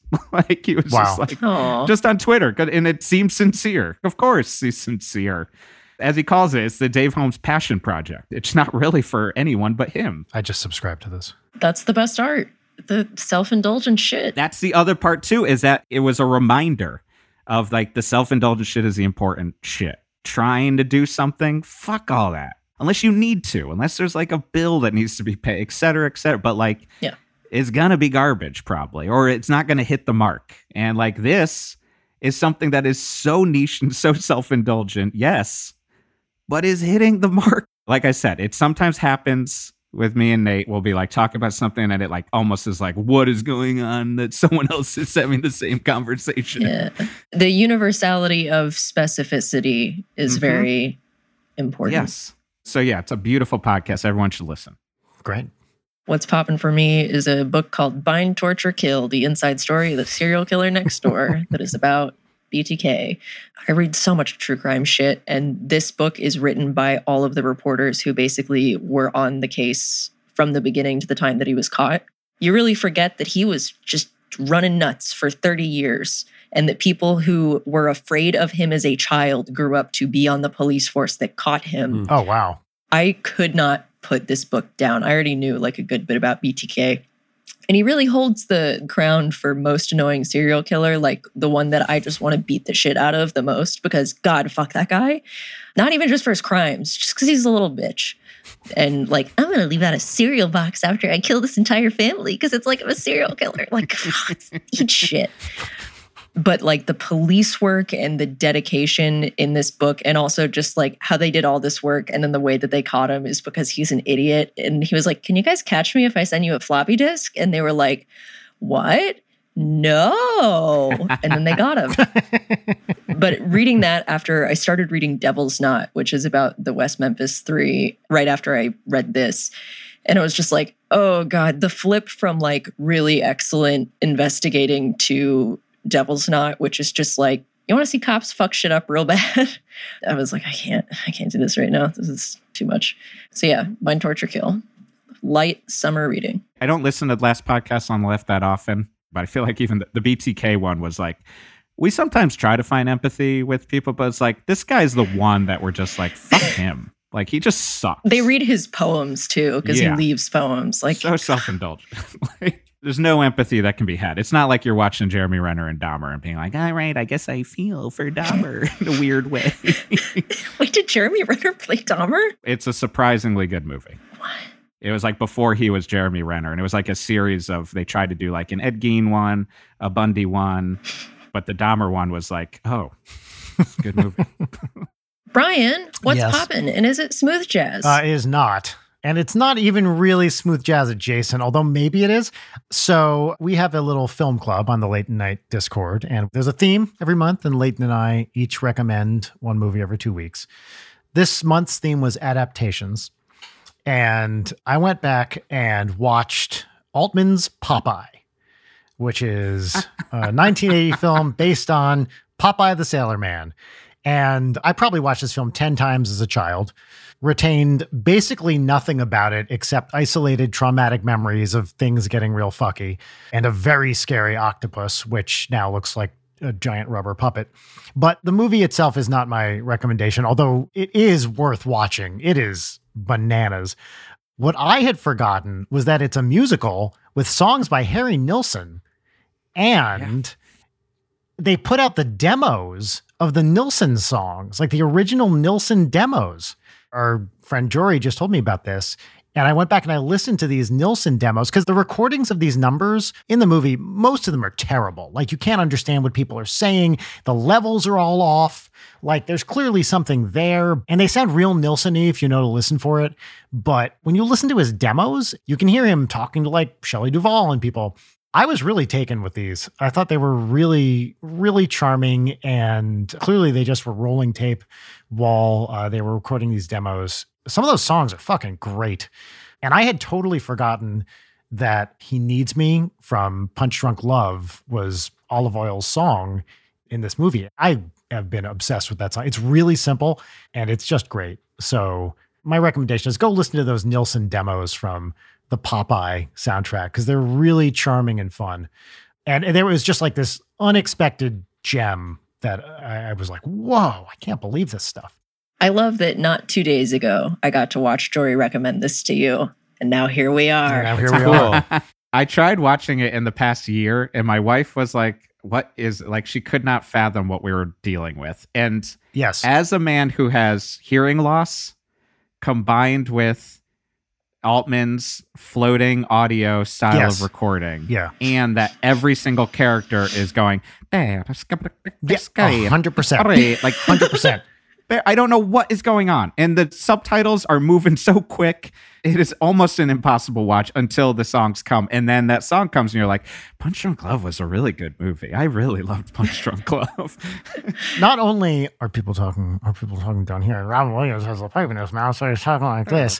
There are loud, like, boink, vibra slap sound effects throughout the whole thing that are so far up in the mix that some of them are physically startling to listen to. Because you got pirates in the background at the same level, sometimes louder than in the foreground wimpy. 100%. And then you've got those like all the time. There's a whole song Olive Oil sings pretty much about Bluto's dick called He's Large. He's large. So large. It's so weird. And you're like, Nilsson wrote this. Who was this for? One of my goals is to go to Malta and see the Popeye Village. Yes. Still there, right? It's still there. Real quick, just to say it, I've recommended this on the show before, but I want to say it again because Sondheim died this past week. If you guys have never seen the Pennebaker documentary of the recording of the original cast album of Company, it is unmissable. Everyone's drinking and smoking while they're recording this thing with the full orchestra, and Elaine Stritch is extra stritchy, and you get to see Harold Prince and Sondheim and everybody. It's such a period piece of 1970 plus these unbelievable performers and arrangements. It's real short too. It's just like an hour. It's worth watching, especially if you're a Sondheim fan. I guess it was lost for many years. It was like circulating on VHS tapes, and it's on Criterion right now. Cool. What's very odd is I've wanted to see that, so I'm glad you reminded me. But also, we were earlier talking about comfort watches, And one of my comfort watches is like Documentary Now. Yes. And the other night I was like, I'm going to watch the Company parody again. But it was the first time that I was like, I don't want to get into it, but all of Mulaney's stuff was making me feel like I don't really feel like dealing with it. Like I just feel too much like kind of empathy for the pain, like sort of thing. Yeah. It took away the comfortness, so I ended up going to the bowling one because I was like, I gotta watch Tim Robinson. Like, I needed something easy. In that documentary, the Stritch does The Ladies Who Lunch, which is like one of her signature songs. So they record it. She gives this like ball buster, barn burner of a performance. Ball burning and busted. And she like crushes it. And then you cut back to the control room and Sondheim's like, I guess. Mm-hmm. And you're like, what? And then they make her do it like 20 more times. It gets upsetting. And then she comes back the next day and that becomes the recorded version. But it's just like, how could anyone listen to this and be like, yeah, it's pretty good. Just astonishing. We will move on to our final segment, but I do love that for the Late Night Film Club, I really appreciate the setup of each of us recommending something along the theme because we've only done 2 so far, but I love how diametrically opposed our recommendations are because your choice for adaptations was Popeye and my choice for adaptations was Adaptation. I was going to just get... Yeah, and then for Halloween movies, you recommended Fright Night, and then I was like, hello, children, watch Possession. Anyway, so final segment is Peaches and Lemons. We each say 3 good, cool things, big, small, doesn't matter, and those are peaches. Then we do a lemon, which is the thing that's a mild bummer. And the theme song goes right here. Peaches and lemons. Peaches and lemons. All right, that was the theme song. We will each start with a lemon. I already said mine, Ants in a Coffee Maker. My favorite Tom Waits song. Someone else go first. I'll say mine. We have some kind of agave type plant in our front yard. And recently, about 2 months ago, it started sprouting this giant asparagus-like thing. It's like, I mean, it's big. It's like 6 inches in diameter. And we were like, holy shit, what's going on with this plant? It keeps getting bigger and bigger and it's blooming out the side. And we were like, this is the coolest thing I've ever seen. It's growing fast. And we are like, oh man, what a great plant. So glad we have this thing. And then we asked the gardener, like, what's going on with this plant? And he's like, yeah, it's dying. Mm-hmm. It's going to flower. Yeah. It's going to flower and this is its last act before it passes on. I think you can top the flower off and it stays no, I don't know. Oh, really? Mine keep doing it. I'm watching it. I think you'll be fine. We've had this plant for years. I mean, I guess it's just where it is in its life cycle. This is the end. I think we're just gonna let it go and see what happens. It's like a little science experiment for our kid too, so we can be like, oh, it's bigger now and it's doing this. But yeah, RIP plant. I just Googled it. You can keep it alive longer, but it is at the beginning of the end. Yeah. Oh, the inevitable march of agave time. Yeah. Is it an agave? Am I right? Is it an agave or is it something else? What you're describing is probably an agave. There's lots of different kinds of them. I mean, it's a big cactusy thing. They look prehistoric, kind of. Yeah, exactly. My lemon is snark. I'm working hard to eliminate it. It's such a big part of comedy culture. And I feel like it's kind of nice to be a little more, I guess the inverse of it would be like kindness and sensitivity. Mm-hmm. And I'm so used to sensitivity being a pejorative. I'm going to encourage sensitivity and diminish snark. That's sort of where I'm at. Just something I've been thinking about. Whatever, snowflake. Exactly. I love that. My lemon is just everyone having an opinion that's not really much of an opinion. Oh my God. Yes. To some extent. I was like, oh, we're entering holiday season. We're going to enter the is Die Hard and holiday movie arguments that it's like, why bother?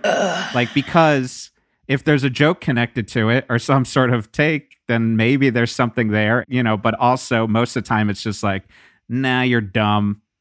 No, you're dumb. And I'm like, okay, why did my feed just get destroyed for 2 hours? Now we move past it. Sometimes you get that reminder of like, oh, right, we do this. Yeah. I would like to eliminate the we do this sometimes. I feel like in recent months, I've seen people refer to this as the discourse more and more. Yes. And I've seen people talk about dreading the discourse. Because it's not a discourse. It's not a discourse. It's what we talked about when we talked about Halloween 2018. Yeah. Where I was just like, if Leighton doesn't like it and I like it, That doesn't matter. Like, we can have a longer conversation in human beingness, but like the discourse of someone being like, I know, yes, is not a discourse. So it's even a wrong term. It's the 4 discourses of the apocalypse. I'm logging off. Good night. Exactly. I was recently annoyed about this specifically in the context of music by anyone who reviews an album after listening to it once. Yeah. We were like, no, shut up. Sit with this for a week or 2 and then come back and tell me what you think. But one listen is not going to tell you what you think about an album. It's just not. No. Nobody go listen to our review of Danny Elfman's Big Well, okay, Mess. fair enough. Forget Fair that we enough. did that. But Hey, wait, of what Danny Elfman item? the first Danny Elfman solo album in 30 whatever years that he put out. We did a live listen for the Patreon where we'd be like, okay, listen to this song, and then we're going to come back and talk about it. And just the optimism that just goes straight to us, like having to keep in a bit of us going, Jesus Christ. Yeah. When like he starts sampling Trump speeches. It's so fucking Yeah. bad. Okay, we've done lemons. It's time for peaches. I'm going to run through mine. First peach, I stepped outside last night and it was like, who ripped this fat vape in Silent Hill? It was so foggy, I could not see past my balcony. Very John Carpenter. What a vibe. Air was wet. Loved it. Second peach is, as I saw this fog, I happened to step outside of my apartment to walk my dog. And what do I find but a beautiful little possum Oh, shit.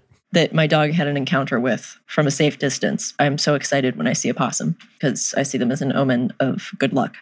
And then my last peach is a couple of days ago, we recorded a very long episode with our good friend Jory, which is his 3rd time being on the show.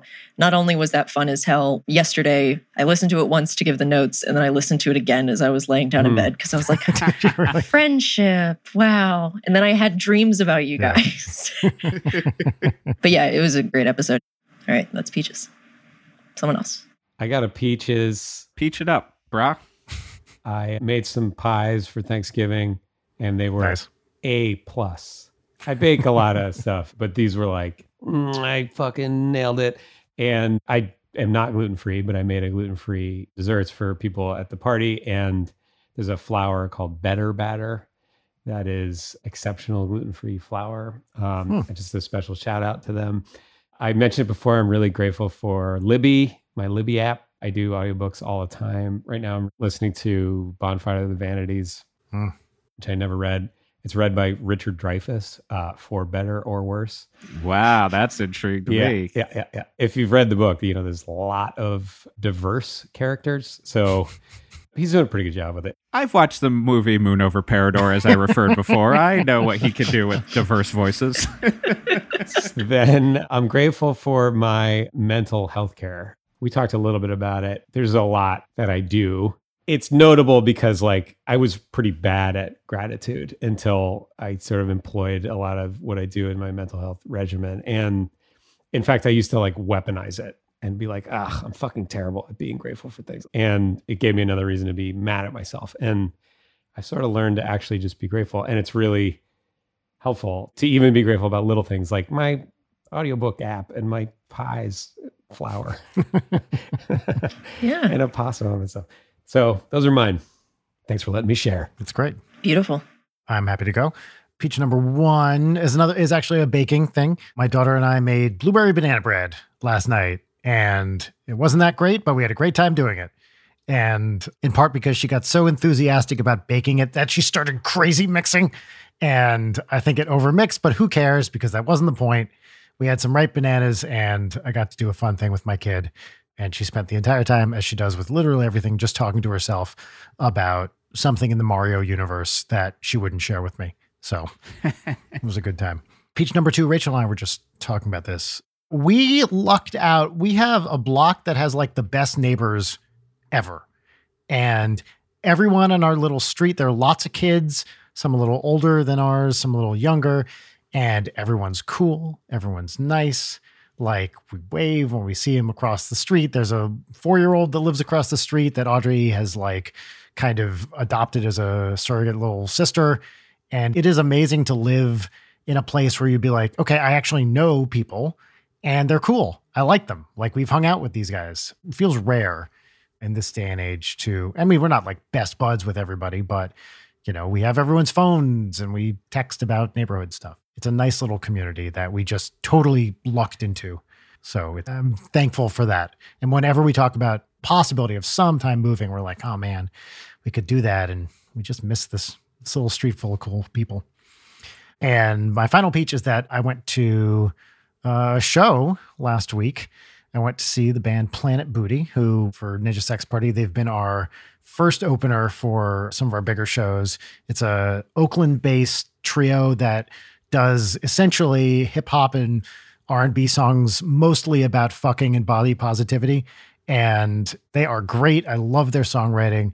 They put on a killer show and they're good friends. And it was just nice to be at an event, see these guys I haven't seen in a couple of years. The show is perhaps the most positive, life-affirming, self-affirming, everything-affirming experience you could have. I could not recommend these guys highly enough. So it was great to go to a show. And Rachel and I went to Musso and Frank's for dinner beforehand for the first time in a couple of years, which is fun too. But it was a great night, and it was good to see some friends. Jeff.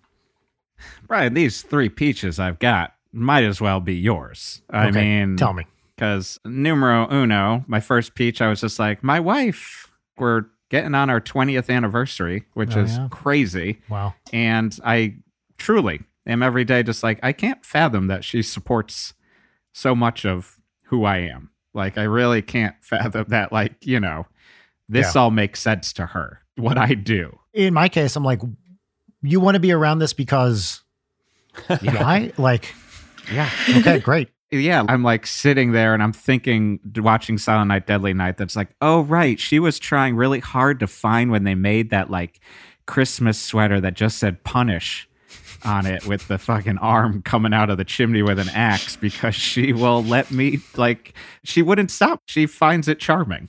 Like, that's great. She's the best. Second is my son. And I had the same thing last night where I was like, don't be aggressive dad and say stop stirring the avocado so freaking much. You're getting it everywhere making guacamole last night. But the kid's real funny lately. And he keeps doing stuff where he's just like, he told me that day, he's like, I'm just trying to make you laugh. So he was just like, chicken rat. How's that? Like, and I was like, not bad. Like, it works. Like, you hear me laughing? Like, you took an odd juxtaposition of animals. But the kid is real funny.